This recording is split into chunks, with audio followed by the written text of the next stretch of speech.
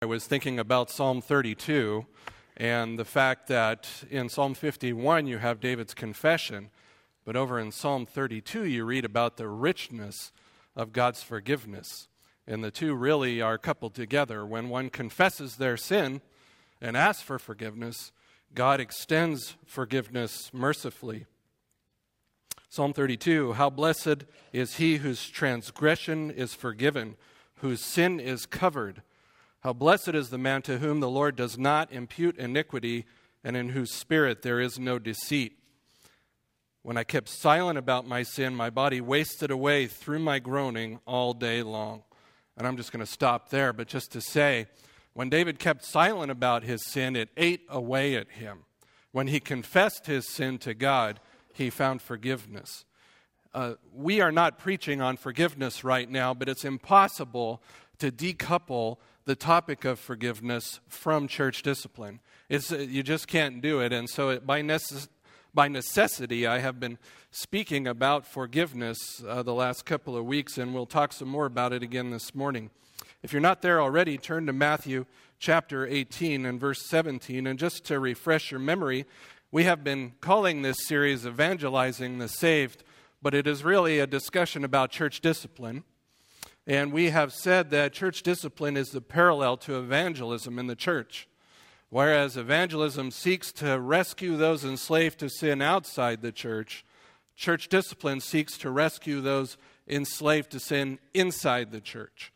It really is evangelizing the saved, and we'll continue to say that over and over again because we want to bring the gospel to bear on believers' lives who are struggling with sin in their lives. And as a church, how do we help those who are struggling? So in light of this, we are continuing to look at 5 motivations this morning for practicing church discipline, and so that we will know how to rescue those enslaved to their sin. We have talked about the commitment of a father and God's love for his children. The true mark of sonship is that God disciplines his children. We have seen the constraint of a believer in that believers should not only not cause others to sin, but they should be self-disciplined as well and not stumble into sin themselves. We have seen last week the responsibility of us to care for a brother, and that if we commit a sin against them, we should seek them out and attempt to be restored to them. And this morning we're going to talk about the concern of a community. That is, where you all enter the picture, where you all come into the process of restoring a saint who has fallen. So this is for you this morning. This is a big deal. Not that the last 3 weeks weren't for you, but as a community of believers, how do we respond to somebody who is stubbornly refusing to repent of their sin? That's what we'll be talking about this morning. One thing we learned from David's messages over the weeks that he preached prior to his departure was that the church is a community, is it not? We belong to one another. We are members of one another. And so this runs completely in a collision course with the idea that our community, our society is an individualistic society. It's a collision course. The fact that we practice church discipline, the fact that we are in community with one another, goes completely against society and the individualism that runs through the center of our society. So if you will with me, turn to Matthew 18 and just understand that Matthew 18 takes place in a community of believers. So verse 15, I'm just going to start reading there, and I think this morning we'll just go ahead and read again all the way to the end. If your brother sins, go and show him his fault in private. If he listens to you, you have won your brother. But if he does not listen to you, take 1 or 2 more with you, so that by the mouth of 2 or 3 witnesses every fact may be confirmed. If he refuses to listen to them, tell it to the church. And if he refuses to listen even to the church, let him be to you as a Gentile and a tax collector.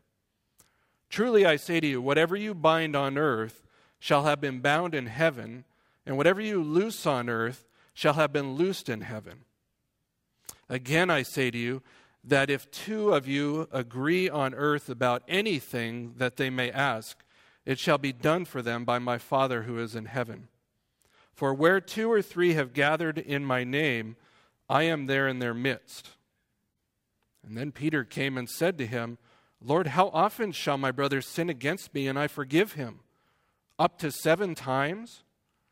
And Jesus said to him, "I do not say to you up to 7 times, but up to 70 times 7. For this reason, the kingdom of heaven may be compared to a king who wished to settle accounts with his slaves. When he had begun to settle them, one who owed him 10,000 talents was brought to him. But since he did not have the means to repay, his Lord commanded him to be sold along with his wife and children and all that he had, and repayment to be made. So the slave fell to the ground and prostrated himself before him, saying, 'Have patience with me, and I will repay you everything.' And the Lord of that slave felt compassion and released him and forgave him the debt. But that slave went out and found one of his fellow slaves who owed him 100 denarii. And he seized him and began to choke him, saying, 'Pay back what you owe.' So his fellow slave fell to the ground and began to plead with him, saying, 'Have patience with me, and I will repay you.' But he was unwilling, and went and threw him in prison until he should pay back what was owed. So when his fellow slaves saw what had happened, they were deeply grieved, and came and reported to their Lord all that had happened. Then summoning him, his Lord said to him, 'You wicked slave, I forgave you all that debt because you pleaded with me.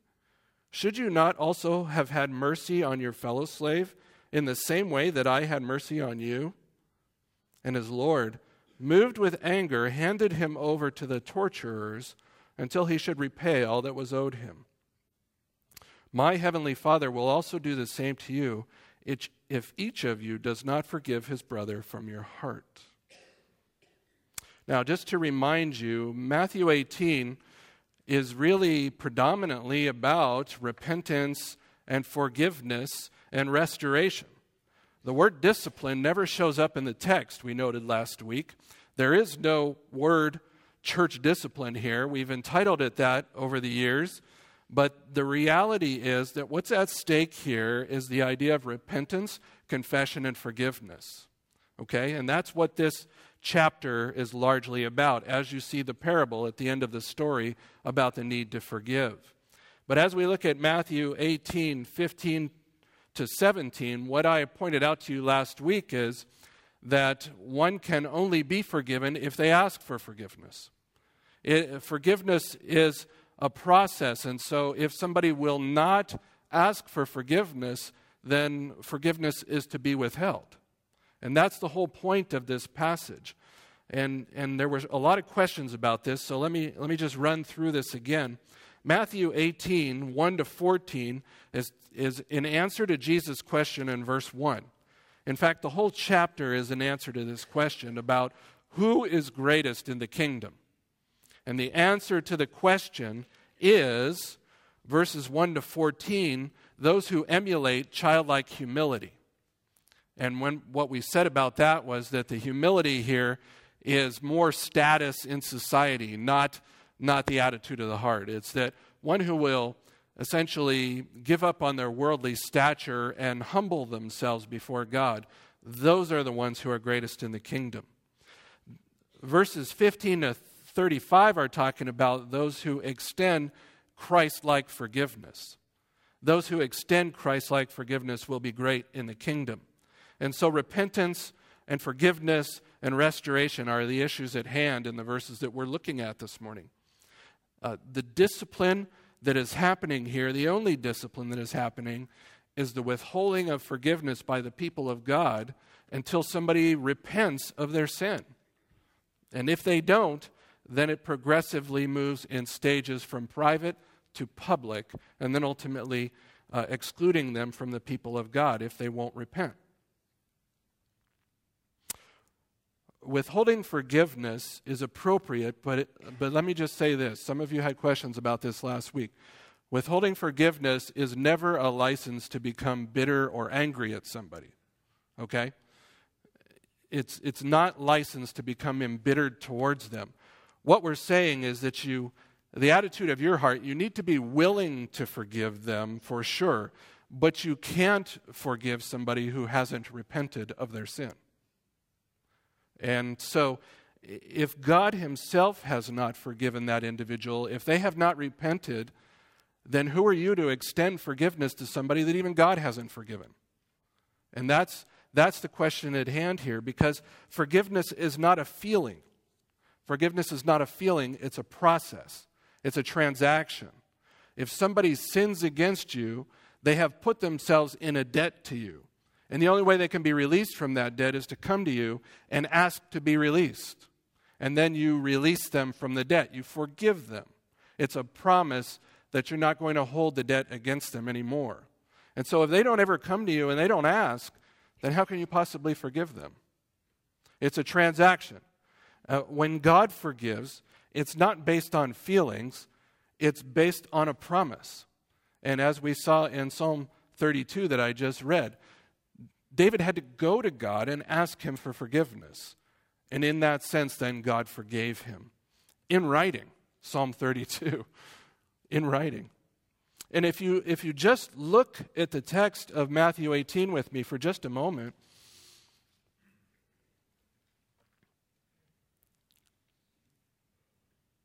verse 21, Peter says, Lord, how often shall my brother sin against me and I forgive him?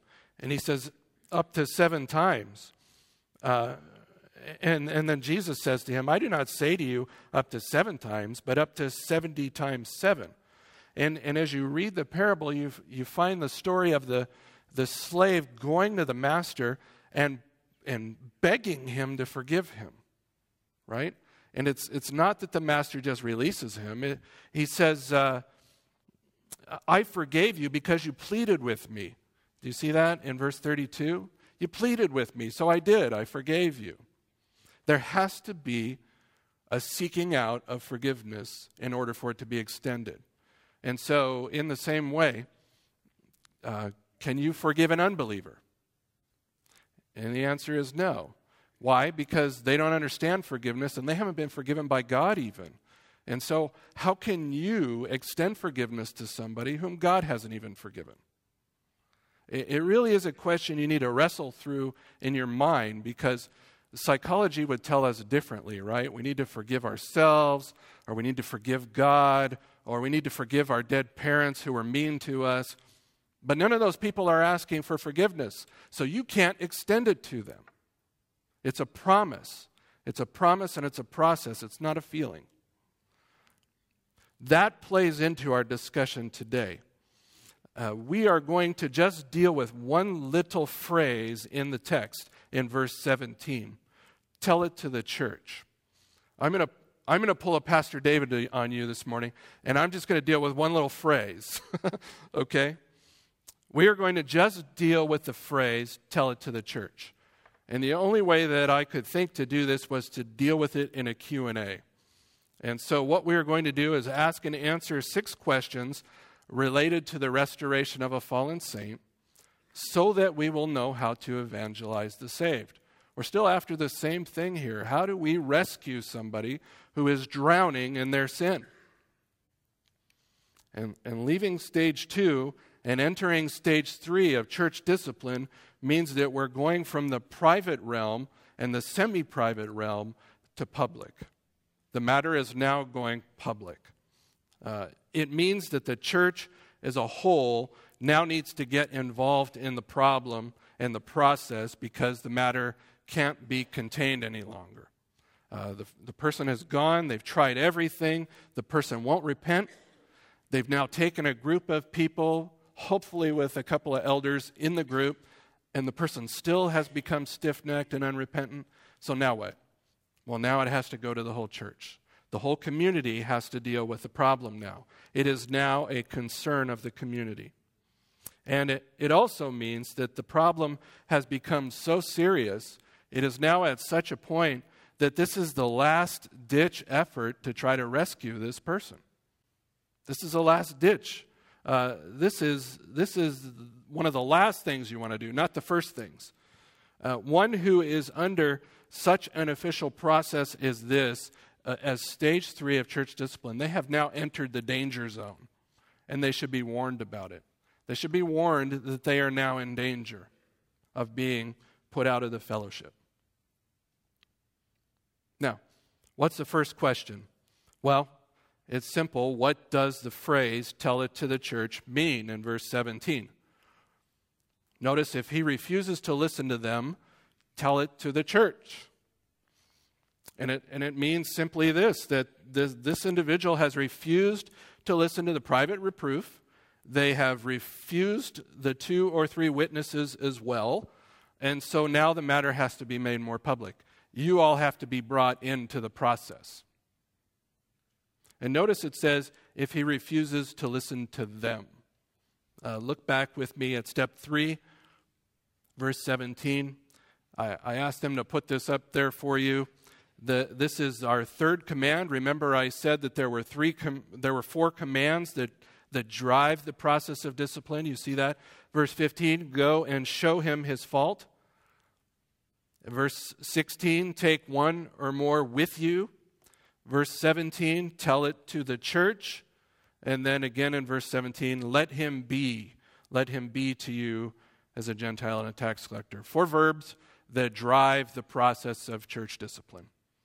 So, step 3, the command, tell it to the church. And the contingency is implied, and the result is implied. It's kind of 2 possible avenues here. One is, if he listens to you or to the church, then you've won your brother.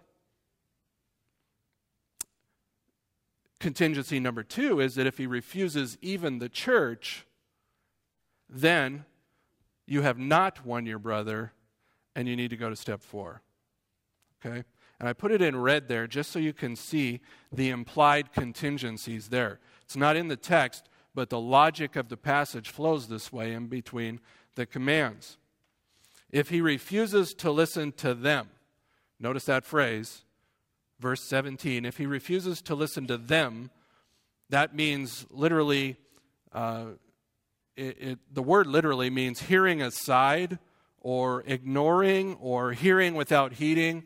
He becomes obstinate and he won't repent. That's the point.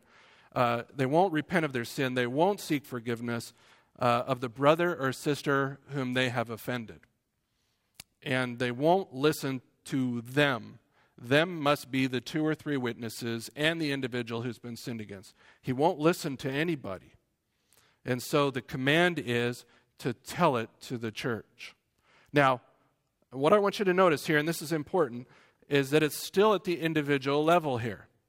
It's still at the individual level. The verb tell is a second person singular. That means you, the individual, are to tell the church. And this brings up a lot of questions. This is where it gets difficult. The offended individual is the one that is supposed to let the church know about the situation. So the 1 or 2 that have been taken along, they can serve as witnesses to the facts, as I said, which should include an elder or 2.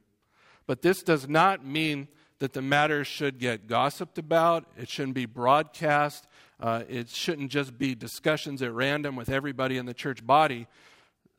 This is where we have to look at the context a little bit and try to understand the best application of this, okay? So bear with me.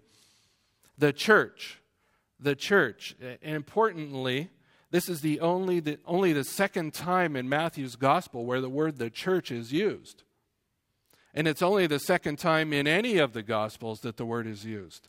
And over in Matthew 16 is where we see the other use, and it's where Jesus is talking to Peter, and he says to him in verse 18, Peter, and upon this rock I will build my church. You see that? And the gates of hell will not overpower it. There, Jesus is talking about his body, the church. But over in Matthew 18, that's not the case. He's talking about a local assembly. He's just talking about a small local assembly of believers. So the word is ecclesia, and it's just Matthew 18 is not prophetically looking forward to the mystery church made up of Jews and Gentiles. It's not looking to the worldwide church. It's just talking about a local assembly of believers. And so, in that local assembly, it was meant to be more familial relationships, more family-like. And so, we're not talking about synods. We're not talking about popes. There are no bishops involved here, no local newspapers. It's just a small community of believers. And if somebody will not repent, that little community of believers is to be told about it. That's the point, is that tell it to the church means that the local assembly of believers is to be made aware of the fact that one of the sinning brothers is becoming obstinate and stiff-necked and will not repent of their sin. And so the church as a whole needs to respond to the issue now. That leads to the second question. So what's the right procedure for telling the church then? If it's supposed to be the individual letting the church know, then how do they do that? How do they do that? Do they call a specific church meeting, call up an annual business meeting so they can broadcast to everybody what the issue is? I don't think so. And this is where things become really difficult in the restoration process. I'm using the word restoration in parallel with discipline, just so you know, okay? Because I don't like the word discipline. I think the passage in Matthew 18 is talking about restoration. There's no discipline going on there, other than withholding forgiveness till somebody repents. But this is where things get hard. Jesus does not specify here in Matthew 18 at all how the matter of a sinning saint should be communicated to the congregation. No details, no particulars. Any application of this text needs to major on flexibility and sensitivity. This is where things can get derailed. This is where congregations can factionalize. People can take positions. They can start dividing the congregation over an issue like this. And not only is a process absent in Matthew 18, but any details of a process are also gone and missing. So what do we do? Should it be put in the church bulletin? Make for good reading? Should an announcement be made from the pulpit? Should there be a special business meeting to call the issue to order and have people vote on it? It just really isn't specified. And because it's not spelled out clearly, we have to look at other passages of Scripture in order to pull together some sort of process. So I'd have you turn to 1 Corinthians 14:23 with me, and I need to point some things out to you in 1 Corinthians.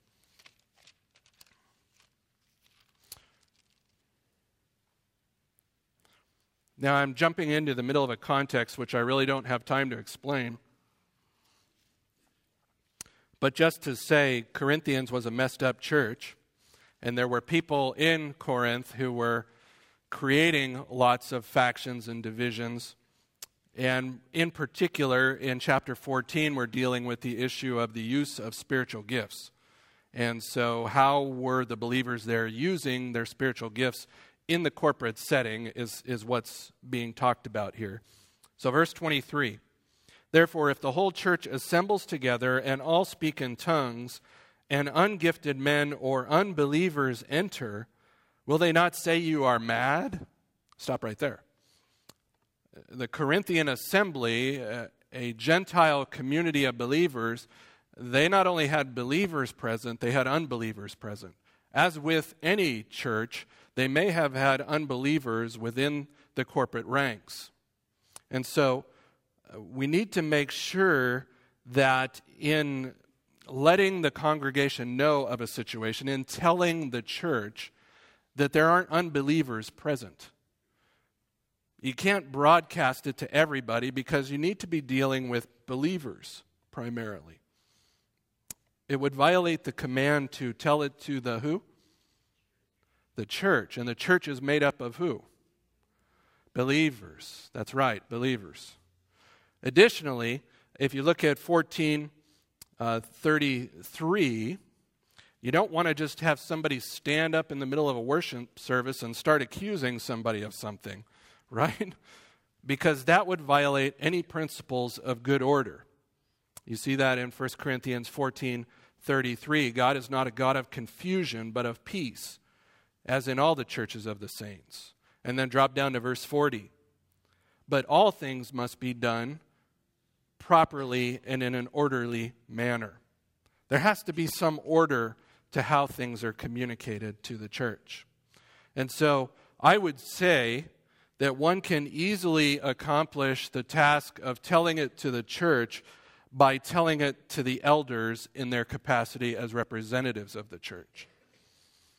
God often spoke to the elders of Israel when he wanted to communicate something to the nation as a whole, right? So God would call the elders to himself, and then he would tell them the situation, and then the elders would take that information and disseminate it to the nation. And you can see this in Exodus 3:15. Why don't we go ahead and just forage around in the Old Testament a little bit here. Look at Exodus chapter 3 and verse 15.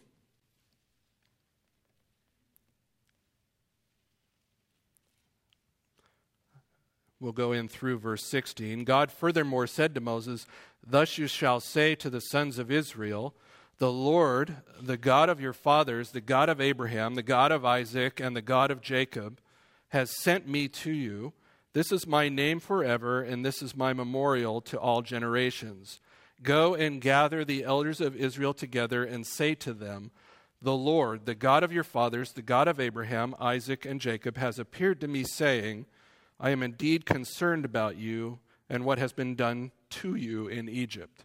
So you see there God calling the elders, asking Moses to speak to the elders, and then the elders take it to the nation of Israel.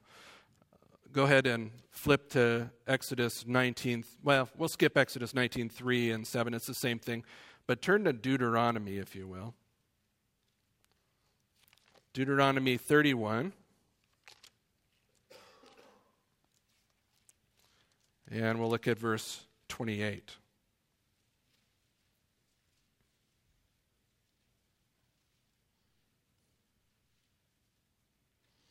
"Assemble to me all the elders of your tribes and your officers, that I may speak these words in their hearing and call the heavens and the earth to witness against them." And then drop down to verse 30. "Then Moses spoke in the hearing of all the assembly of Israel the words of this song until they were complete." Now, interestingly, here, the assembly of Israel is being equated with the assembly of elders in verse 30. You see that? Call all Israel, and then call the elders, and then here in verse 30, the elders are the assembly of Israel. And so this is probably what is meant, I would think, by the phrase, tell it to the church. J. Adams says, tell it to the church by telling it to the elders of the new Israel. The church is the new Israel. And so tell it to the elders, and they'll tell it to the church in the way that seems most appropriate. So, the elders of FBC believe that the best way to communicate these types of matters where we're attempting to restore an individual, whether you want to call it church discipline or restoration, the situation in most instances is best communicated to the membership by a letter. And the reason for that is because it controls the flow of information and makes sure everybody hears the same thing at the same time. That way, you avoid gossip, you avoid slander, you avoid embarrassment, you avoid public quarrels that can't be resolved. Now, no two situations are necessarily alike, but again, there's no specified procedure, right? The believing members of the church need to be made aware of this situation, but wisdom and care need to dictate. Wisdom and care. Every situation is different. All the details are different. All the contingencies are different. Also, since every situation is different, the elders don't feel that every detail needs to be made public. You don't need to know everything. You just need to know enough to be able to speak to that individual about their repentance. What you need to know is that in general terms, they are refusing to repent. In general terms, they have sinned and they're refusing to turn from that sin. And in fact, a mature congregation would not feel the need to know all the details. They would trust the leadership. They do need to know enough, though, to speak to the individual about their sin and about the need to repent with the individual that they have sinned against. Okay? So what then is the congregation's role in this third stage? What are you supposed to do? Every time a situation happens, we get this question, and people go, I don't really know what I'm supposed to do. Well, hopefully I can answer that for you this morning. Here we are at stage 3, and this is the last opportunity for a sinning saint to be reconciled under the loving care of the church family. You go to step 4, and it's Satan and the world that's going to discipline them in the providence of God. Step 3, it's the loving care of a family. The congregation now becomes part of the rescue party. That's your role. You are a rescue party being sent in to rescue this person from self-destruction. This is your opportunity to help the offending, willful brother or sister to come to repentance. And I would just have you look at 2 Thessalonians with me. 2 Thessalonians chapter 3 and verse 14.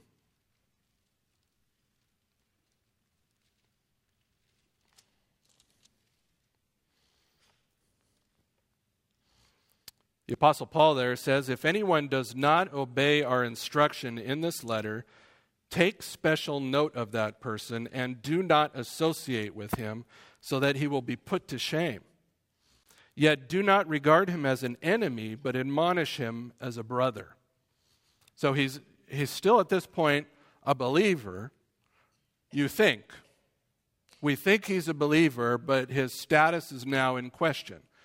But we're still supposed to treat him, you see that, treat him as a brother.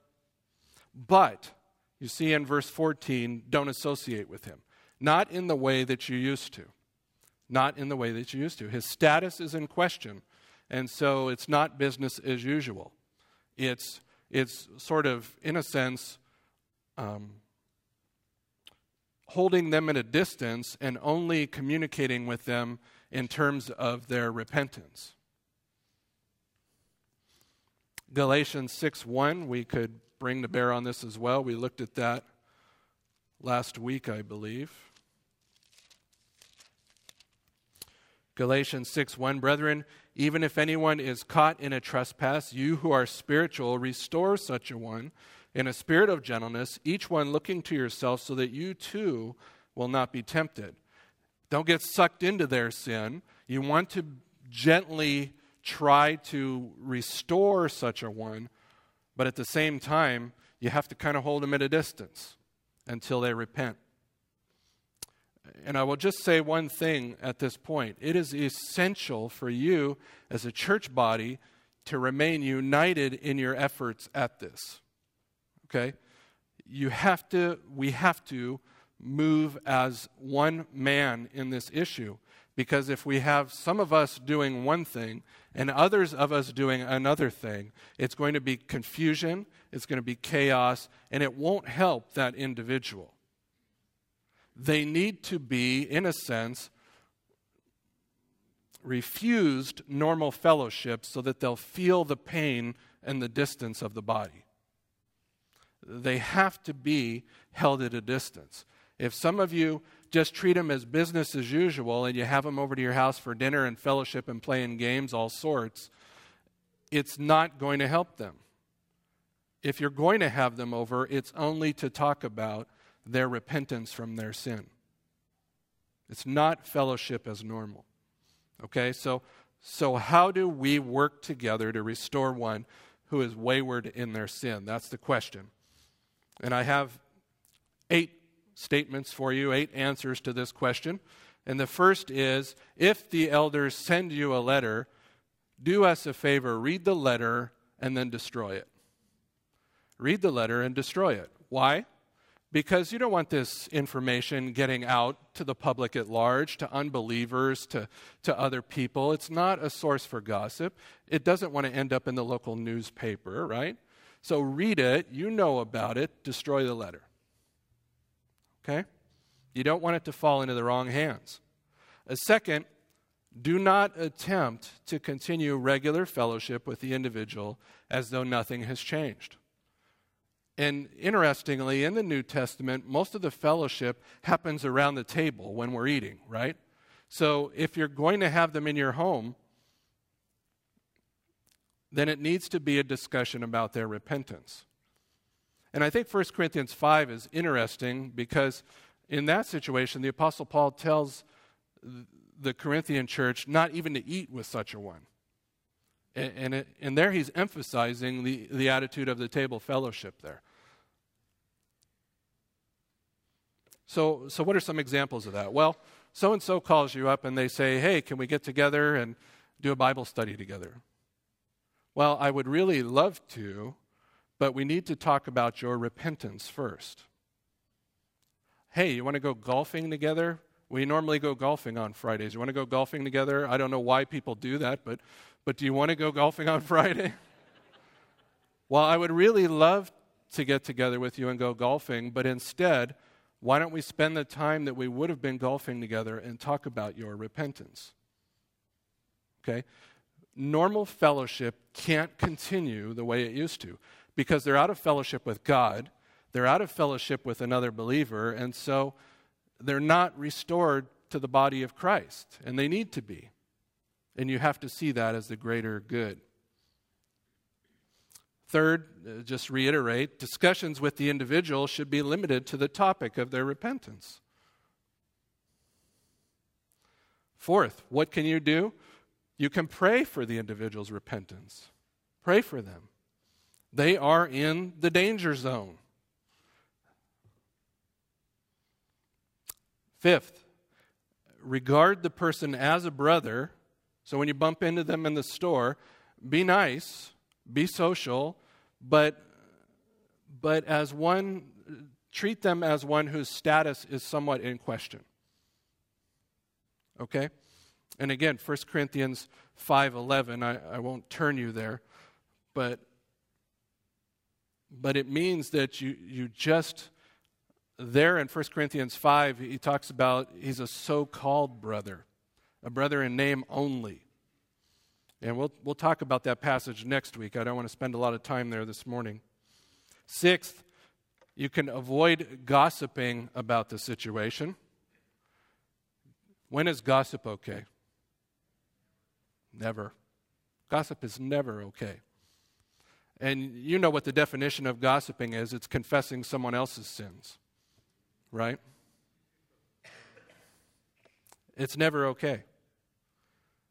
Seventh, avoid having a critical spirit. And this is not just of the individual who's in sin, but you can help a lot by not having a critical spirit about the leadership as well and how they're handling it. You don't have all the details. You don't know.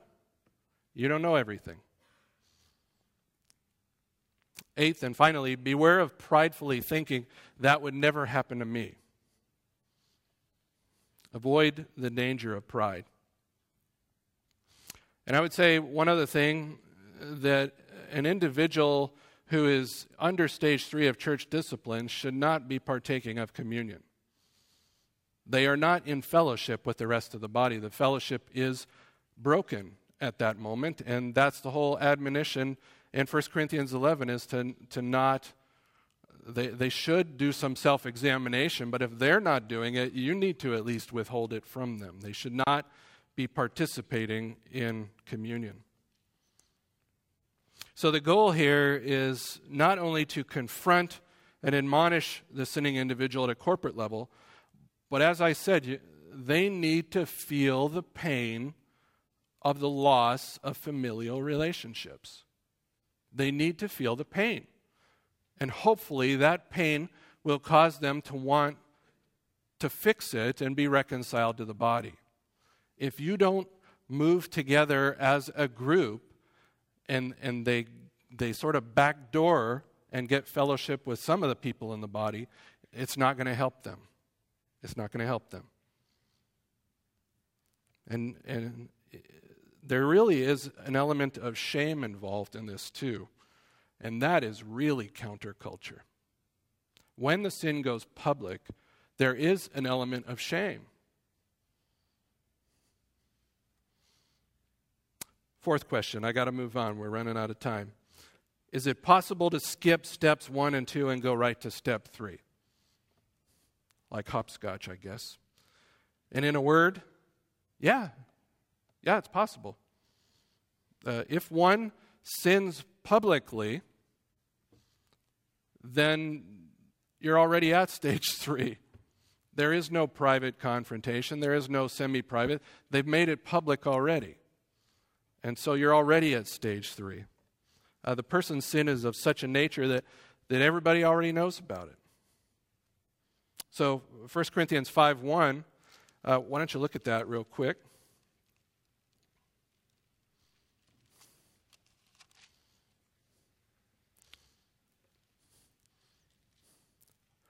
This was a horrible situation. The Apostle Paul writes to them, it's actually reported that there is immorality among you, and immorality of such a kind as does not exist even among the Gentiles, that someone has his father's wife. The son is sleeping with his stepmother, that's the point, and his father's wife. And the church knows about it, and they've publicly reported it to the Apostle Paul. Everybody in the congregation knows it's happening, and there's a faction in the congregation that not only knows that it's happening, but they're sort of rejoicing in their open-mindedness about the sin. And this is what Paul is rebuking here. Are you kidding me? This is like, talk about progressive in your culture. This is ungodly. And you see in verse 2, he says, the one who had done this should be removed from your midst. But in verse 6 of chapter 5, you see, your boasting is not good. Do you not know that a little leaven leavens the whole lump of dough? They're rejoicing in their open-mindedness about this sin. They're boasting about it. And the Apostle Paul gives them a public rebuke. But the point is that the sin is already public. It's already public. So forget the private confrontation. Forget the small party of witnesses. The whole church knows about it. It's out in the open. And in some senses, it's almost as if the Apostle Paul is rebuking the church more than the individual for not dealing with the situation. That's what's interesting. So here, the elders need to get involved. And they need to deal with this situation. This person, they need to repent immediately or they need to be put out of the fellowship. Verse 13, remove the wicked man from among yourselves. You see that? By the way, just so we're clear, also, there's no specified amount of time in between the steps of church discipline. We should say that right now.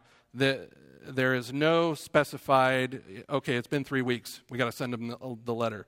Okay, it's been 2 weeks, we got to kick them out. Okay? There's no specified amount of time.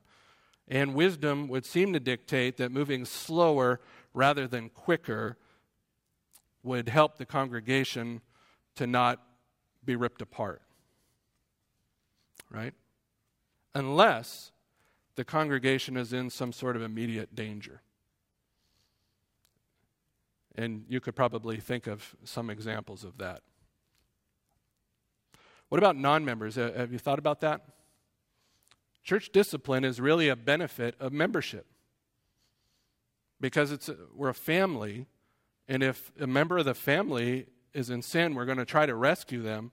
But if there's somebody who has not made a commitment to the family, then if they enter into gross sin and it's affecting the congregation, what are we going to do with that? What are we going to do with that? Well, we may call them to repentance, But if they refuse us, then for the good of the family, we may just have to ask them to leave. So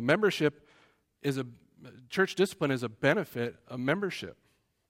It really is. Question 5. What would repentance look like at this point?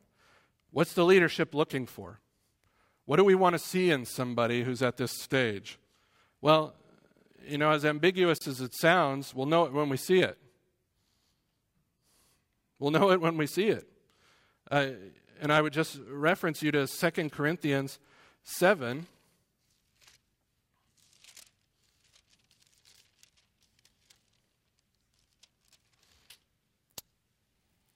And just look at verses 8 to 10.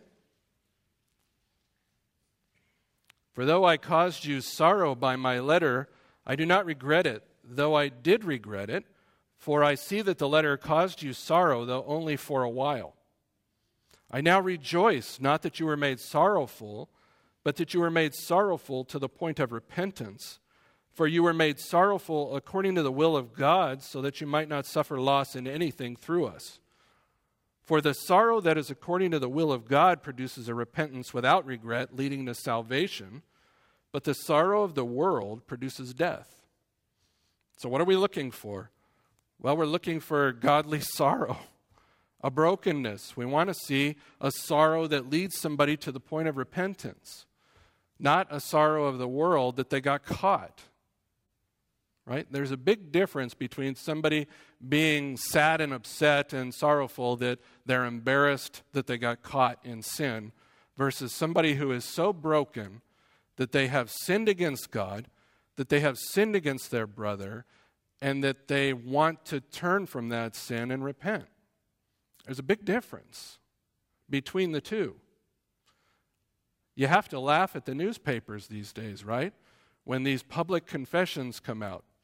I'm sorry that I may have done this or that, right? It's not really repentance. So what are we looking for? Well, we're looking for godly sorrow that leads to repentance. Secondly, we're looking for a change in affections about the sin. This sin that has had a death grip on them, that they have indulged themselves in, that they love more than they love the fellowship, we want to see them have a change of affection about that sin. Secondly, we're looking for a change in behavior. They need to leave the sin, forsake the sin, and put righteousness in its place. They need to stop sinning and do righteousness.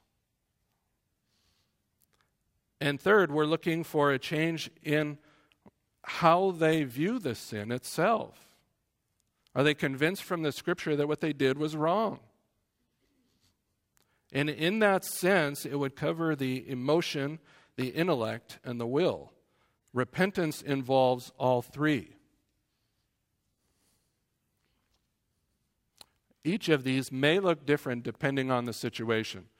Whatever the sin is that the person is wrapped up in, whatever the specifics are of the situation, it's going to look different from case to case. There's no one size fits all.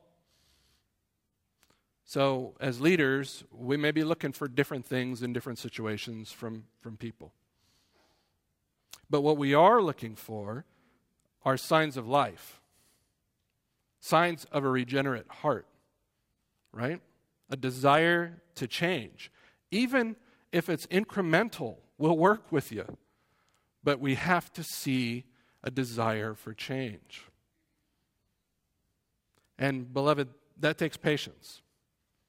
It takes patience and it may take some time. When sin has a death grip on somebody's soul, they don't turn from it easily, trust me. It may take time. But what we're looking for is life. Hold a mirror up to their nose and see if it fogs. Right? Sixth and final question, what do we do if someone leaves of their own volition while we're attempting to restore them? So this is the classic scenario, you can't fire me, I quit. Right?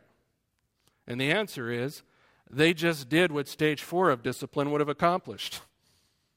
They've disfellowshipped themselves. They've removed themselves from the fellowship and the family of God's people. So what do?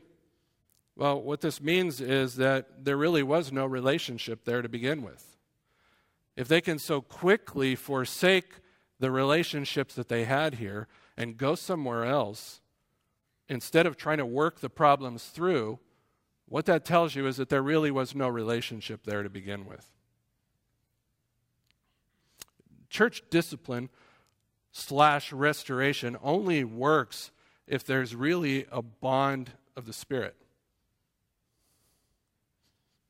So either they're unbelievers, or they're believers who are acting like unbelievers, or they simply don't value the relationships enough to stay and work them through.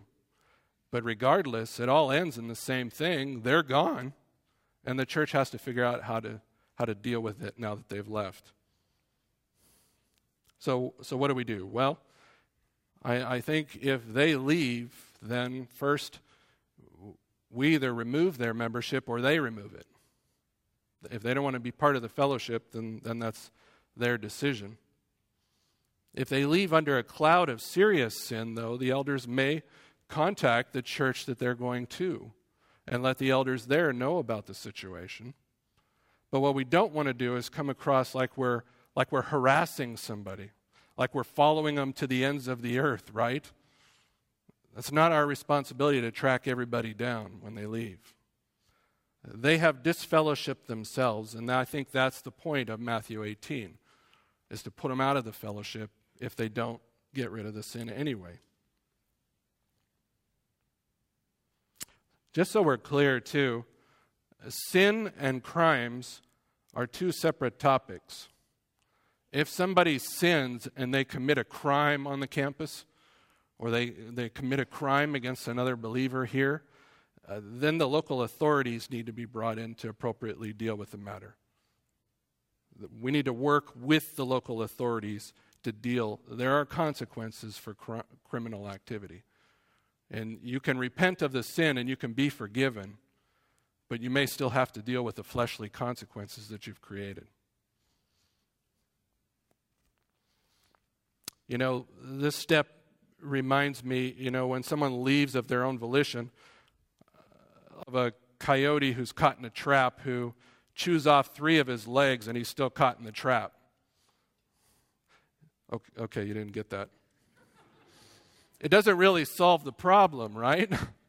It doesn't really solve the problem. They're still caught in the trap. And all they've done is actually hurt themselves now, because they've refused the means of God's grace to restore them to the fellowship. They've only hurt themselves. Ephesians 4:3, believers are to be diligent to preserve the unity in the bond of peace, right? And I'll just say this, true peace is never going to be achieved artificially. It's only obtainable as we practice repentance, confession, forgiveness, and live like a community of redeemed people. If a fellow saint is stuck in sin at stage 3, we need to work together as a body to bring the gospel to bear on this person's life. We need to bring them corporately to the point of repentance so that they might be restored to God and the fellowship. As a community, we need to be concerned about the status of their soul.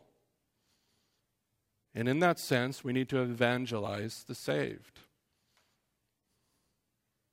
Let's pray.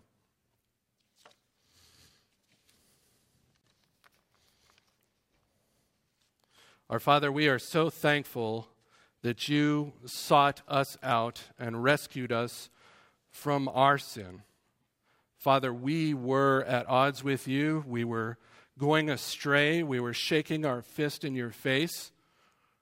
But Father, you turned an enemy into a friend.